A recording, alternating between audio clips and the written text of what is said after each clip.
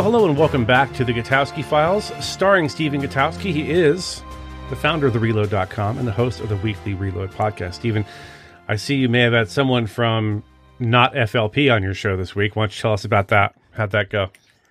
FLP? What's FLP? Firearms Legal Protection, our sponsor. Oh. You had someone Yes, other than USCCA. them. How dare you, sir? That's true. They're not a sponsor of the Reload, but Right. That's not how we decide our guests anyway. I'm just kidding. Obviously. Go ahead. But yes, USCCA, we had the director of their political arm on because they are expanding their political operations, which I think is particularly relevant and interesting because they are one of the largest gun rights, the largest gun groups that have dues paying members. Mm-hmm. That's sort of a big distinction. When you look at these groups out there, this is one of the reasons why the NRA has so much pull, is that they don't just have members, they don't just have millions of members. A lot of the gun control groups claim to have millions of members too. They have millions of dues paying members, people who pay them money to be a member. And there's a real difference there. There's a definite distinction. Huge difference. Yeah. Between that and like an email list that has millions of emails on it or something like that. That's usually what, the gun control groups, when they say millions of members, that's what they're talking about.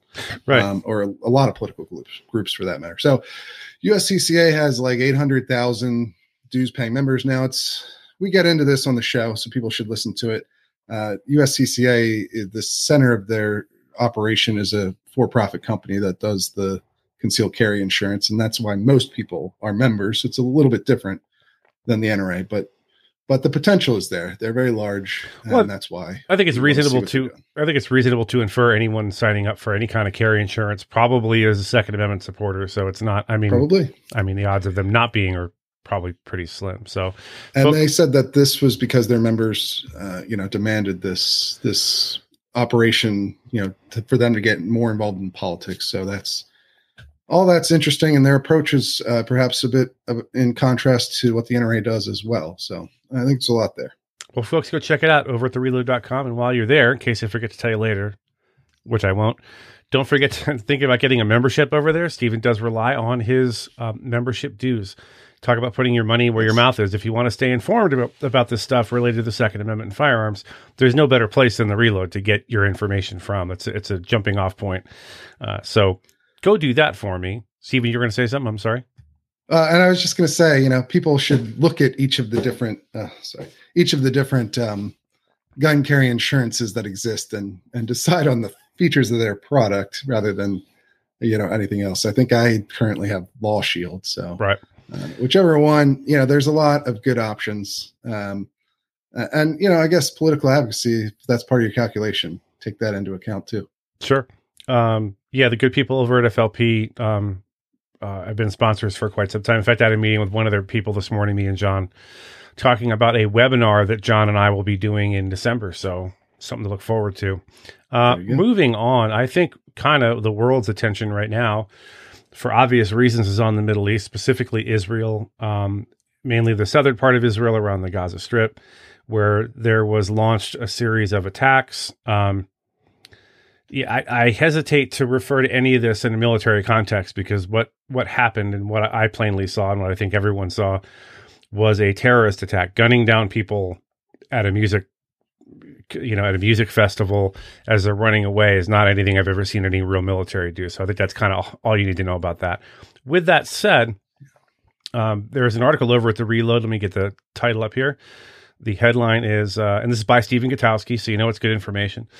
Israel loosens gun laws after unprecedented terror attack. And why I think this is relevant to us is we see this not quite often. We see it frequently when there is something like this that goes on, whether it's the Ukraine being invaded or this recent horrific attack on Israel, where it seems like all of a sudden the government decides, there's obviously a wolf at the door. We want more people to have guns. So they loosen up their requirements to A, get a gun, and B, be able to carry it with you. You're much more knowledgeable about this than I am, Stephen. We talked briefly before we hit the record button, and I guess what I didn't know is I think you said you have to be either have been or are in the IDF and the Israeli Defense Forces in order to be sort of an off-duty, for lack of a better term, carrier? I'm not real clear on that. So why don't you explain it to our viewers and listeners, Stephen? Well, look, I'm not an expert on Israeli gun laws either. Just to be clear, that is my understanding based on what I've read and what these changes announced are related to. And so, Israel, obviously our audience is mostly Americans. And so they're going to have a very different context for what constitutes strict or loose gun laws. But Israel, in the comparison to the United States, even the sort of deepest blue areas of the United States, has very strict gun laws. Of course, they also have a much more sort of militarized population. Most of them are required to serve in the IDF at some point, sort of similar to South Korea, some of these other countries that are kind of in this sort of state of ongoing quasi-war. Who have neighbors that want to kill them all. Yeah. Right. So, it's, I just say that to emphasize that they have a very different perspective, it seems, on guns than Americans do.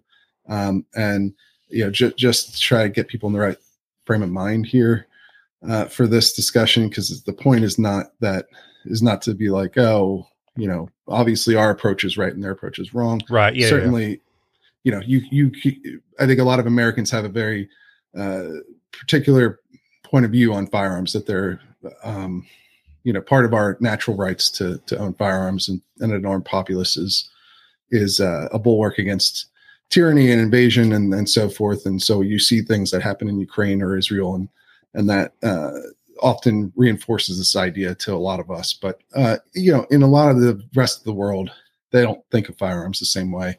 And so Israel has fairly strict gun laws, even though they obviously are under pretty regular threat from terror groups like Hamas and Hezbollah. Now, usually, though, I will say the threat is not like this, right? You are not seeing these sort of cross-border raids, or whatever you want to call this, where terrorists just show up at people's doors and start slaughtering everybody in some of the most horrendous ways imaginable. Yeah, this is relatively new, I guess. I hadn't seen this before. Certainly, there were over 1,000 civilians were murdered, 1,000 Israelis were murdered in these attacks. People, I'm sure, have seen pictures and videos by now of how these were carried out, often pictures and videos taken by the perpetrators and posted online as celebration of what they've done. My only point there is that, Hamas and Hezbollah might attack the IDF. They fire rockets pretty regularly. You don't see them en masse invade the country and start slaughtering people.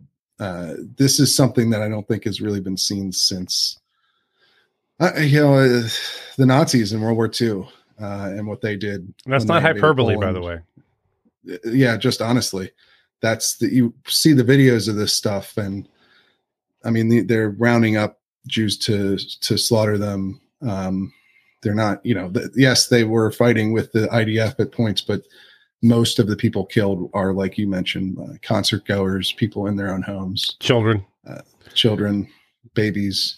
So, it is a pretty unprecedented situation. And yes, they have loosened their gun laws to some degree. Right. Yeah. Why don't you tell people about that? Because the specifics are important, I think. It's not like they just said, everyone grab a gun, right? It's not similar to what Ukraine did in that sense. When Ukraine was invaded, they were quite literally just handing out rifles on the street to people in hopes of sort of, that would help forestall the invasion, especially in Kiev, which it did. And there are reports of civilians in cooperation with military forces in Ukraine stopping Russian forces at vital points of that war. This is not like that. They're not just handing out rifles. They are calling up a lot of theirs. I mean, the Israeli military is obviously a very well-equipped military, so it's also different in that regard. Yeah, they punch way above their weight. They have a lot of resources, so it's not quite the same as what Ukraine was experiencing, and they haven't reacted in quite the same way. However, what they have done is loosen some of the licensing requirements to carry a firearm. So there used to some of this is somewhat similar to at least deep blue parts of the United States, where After you pass a background check and after you uh, um, do the training that's required through, I believe, through the IDF, you would have been required to go in person to do an interview after that to get your permit to carry. And so they've changed that to a telephone interview. Obviously not a huge change there, but that's something. They also, I guess they require you to continually update your training in order to keep your firearms in your home. And so they made it to where people who had to turn in their firearms within the last 6 months because they hadn't updated their training, they can get their firearms back. They also have a sort of permit to purchase system where, they have now said that anybody who had a valid permit but didn't make a purchase and then the permit expired this year, they can go and purchase firearms. So, these aren't, sea changes in how they're approaching gun policy in Israel, but they are changes that apparently will go into effect within a week. So there aren't going to be very long waiting times for these things to be implemented. And they, according to the Minister of National Security, who's the one making these changes, they should affect thousands of Israelis at this point. So, directionally, it's the same impulse as what we saw in Ukraine, but obviously in the scope of it is not quite as broad. Yeah, and I think it's important. You and I discussed this again before we started our talk today, that it's important that we don't allow this, people who are serious about gun rights and our Second Amendment and our self-determination, we don't allow it to devolve into a ha-ha, I told you so kind of a thing. Like, this is just a really good moment to point out to Americans, because let me digress even further. I'm not one of those people that believes that the whole world craves freedom in the American way of life. They don't. Some people do, some people don't. So, our way isn't the only way, and it isn't the best way for everybody around the world. This is the United States is a very unique place in the history of the world. So with that in mind, there's no need to be rude or gotcha or I told you so about the idea that we have this thing in place right now. We have the Second Amendment. And there are people who would very much, who I'm sure think that they're right and think that they're, they have all the best righteous intentions to end gun violence. But there's people that want to tear that down and want to chip away at our ability to be armed and to protect ourselves, both from tyranny, invasion, and criminal violence. Anything that could, a gun could help solve a problem that a gun could help solve. So I think specific to us, this is a good time for us to look around and go, wow, we, generally speaking, we don't have to wait a week for the government to give us permission to do anything. We have this stuff in place. So I think it's important that we recognize that and try to maintain it, which is part of what you and I and our respective companies are trying to do by educating people in part.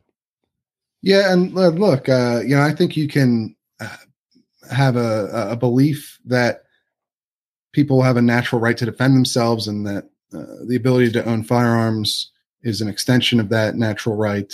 And it's a right, it's a human right. It's something for everyone. And then still, and you can look at these situations in Ukraine and Israel and think that that's further evidence for your belief, but without, just being a jerk about it, I guess, right, would be the kind of point you're trying to make. Have you been on X, Stephen? Is that what's been going? Have you been on Twitter, X, whatever it's called now? Have people been mean to you on the internet? Tell They're me. Not being mean to me, no. Yeah. But but you get the idea here. It's like, certainly I don't think there's anything wrong with noting that people would be better off if they could defend themselves in a situation like what we saw in Israel, if they had effective means of self-defense beyond, their hands and fists. And that's why you believe in guns for your own defense, right? Mm-hmm. Or for societal defense. But yeah, it doesn't mean like that it wouldn't make any sense to go over and start, criticizing the dead because they didn't own guns or something insane like that. I think some people mistake when we have I co-host the Badge Cam videos. Frequently there's a bad guy doing a bad guy thing, doing bad guy stuff. And there are dozens of people around who, had they been armed, had every ability to end this thing before it started to end, or to stop him from doing whatever criminality he or she was doing. And John will point it out, like, hey, there's no longer the excuse if you live in California, for example, oh, I can't possibly get a permit. Yeah, you can, actually, because people have worked really hard to make that happen. So it's up to you now to go and do the work and, jump through whatever hoops remain to do that. I kind of had the idea in my head, going back to Israel for a moment. You see pictures of like off-duty IDF people at the beach with their family, and there's an M4 sticking out of the sand next to their blanket. And I think I was under the misapprehension that this was the way it was everywhere. And like, even at a music festival, there would be tons of armed people. And I guess there were soldiers there because of their proximity to the border, but not enough, obviously, to protect against, no one saw this coming. So it's not, they're not quite as omnipresent as I think I thought they were, is what I'm trying to say. Well, that, and like, I mean, and you see this in the work that you guys do all the time at ASP. It's not that there were no guns in that area, or there were no soldiers, or there were no policemen. There certainly were. Right. And many of them fought bravely to try and protect people. Indeed. They were overwhelmed because there were like 1,000 armed terrorists who came streaming across the border unexpectedly without warning. And so, the Gaza border is not, it's a relatively long border. It's not something where they have troops every 2 feet on it. It's not how it works. Mm-hmm. They have like outposts, and they have, an area where there's a gate that you can come through, and they're commonly, traffic is going in and out of there on a regular basis, or it had been. And so there's sort of a normalcy to all of that. And Israelis and American intelligence included didn't realize this was about to happen. So it was a surprise attack where they overwhelmed what defenses did exist. Yeah. It wasn't like they didn't have any firearms, or nobody was there to try and protect people. It's just that they, and music festival too, that they had security at the music festival, but it was like music festival security, not defense from an invasion security, right? If that makes sense. So, it's one of those things where even if everyone in these towns had a gun, it wouldn't have guaranteed that they would be safe. It's just obviously, in America, many gun rights advocates would want to have that option anyway, even understanding that's the case, that it's not a guarantee of safety. So and you have seen some Israelis advocate for loosening the laws further. The Times of Israel has a piece right now that that interviewed several people who are civilians who don't have the option to get the permits we discussed earlier. And they want to change that for the same reasons that, a lot of Americans own guns. It's sort of the same ethos that we just described here. So there is activism on this front in Israel, and I would expect that it will probably increase we're really still just learning the details of what happened in these places. It's probably worse than we know at this point. I just saw a headline come in. It's only single source right now. The Daily Wire was reporting that 14 Americans were among the dead. So that's probably still a low number, because what people may not know about Israel is there's a ton of Jews from all over the world that go there part-time or live there full-time, from everywhere from Russia to the United States to Canada to Japan. There's people from all over the world that moved to Israel. So I'm sure that number is probably going to get higher. I think something just for our listeners and viewers to think about that we're not going to get into depth on here because it's out of our wheelhouse. But part of my job with the federal government as a special agent was intelligence gathering. Now, it was low-level intelligence gathering for the most part. So for me, it was, local cartel guys and street gang members, and having informants and human resources in place to let us know when a thing was going to happen. That could be dope crossing the border. It could be a hit on someone, a Sicario crossing the border. And I just have to say this out loud for someone else to hear it. How the NSA, CIA, and Mossad did not apparently have any idea that this incredibly complex thing was coming is really, frankly, astounding. And again, not our area of expertise, but it's something worth thinking about. I don't understand how no one could have seen this coming. So either Hamas has really, really tightened up its OPSEC, possibly. There's talk of Iran, helping out and materially and financially. Who knows? But hopefully this will never happen again. We said after 9/11, here, well, originally the Holocaust, they said never again. And we said, never forget 9/11. Some days I feel like we have. And hopefully this will be whatever wake-up call is needed for the world's intelligence agencies to do a better job, because it's really astounding that they pulled this off as well as they did. That's just my 2 cents. Yeah. Yeah, I think that's sort of self-evident to a certain degree, right? That the intelligence agencies of the Western world were just not aware of this, and it cost a lot of lives. Yeah. And that goes back to the point about they did have defenses, but they weren't enough. Right. Is the problem. Yeah. And this sort of thing just gives conspiracy theorists a field day of things to come up with. So we won't delve any further into that. That actually is our time. Folks, we really appreciate you tuning in for this separate Gutowski Files. It's going really well.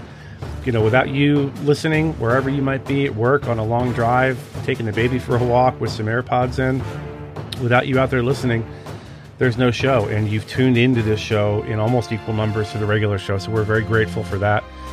Do me a favor. Don't forget, go over to thereload.com if you haven't already and consider getting a membership. If there is some way on the sign-up sheet to go, Mike Williver sent me, Active Self-Protection sent me, let them know, because I just know that there's been a ton of people from the show that have gone over there, hopefully. Stephen, I will see you next week, sir. I appreciate your hard work, and I appreciate you coming on this show every week. And as always, sir, you have the last word. Absolutely.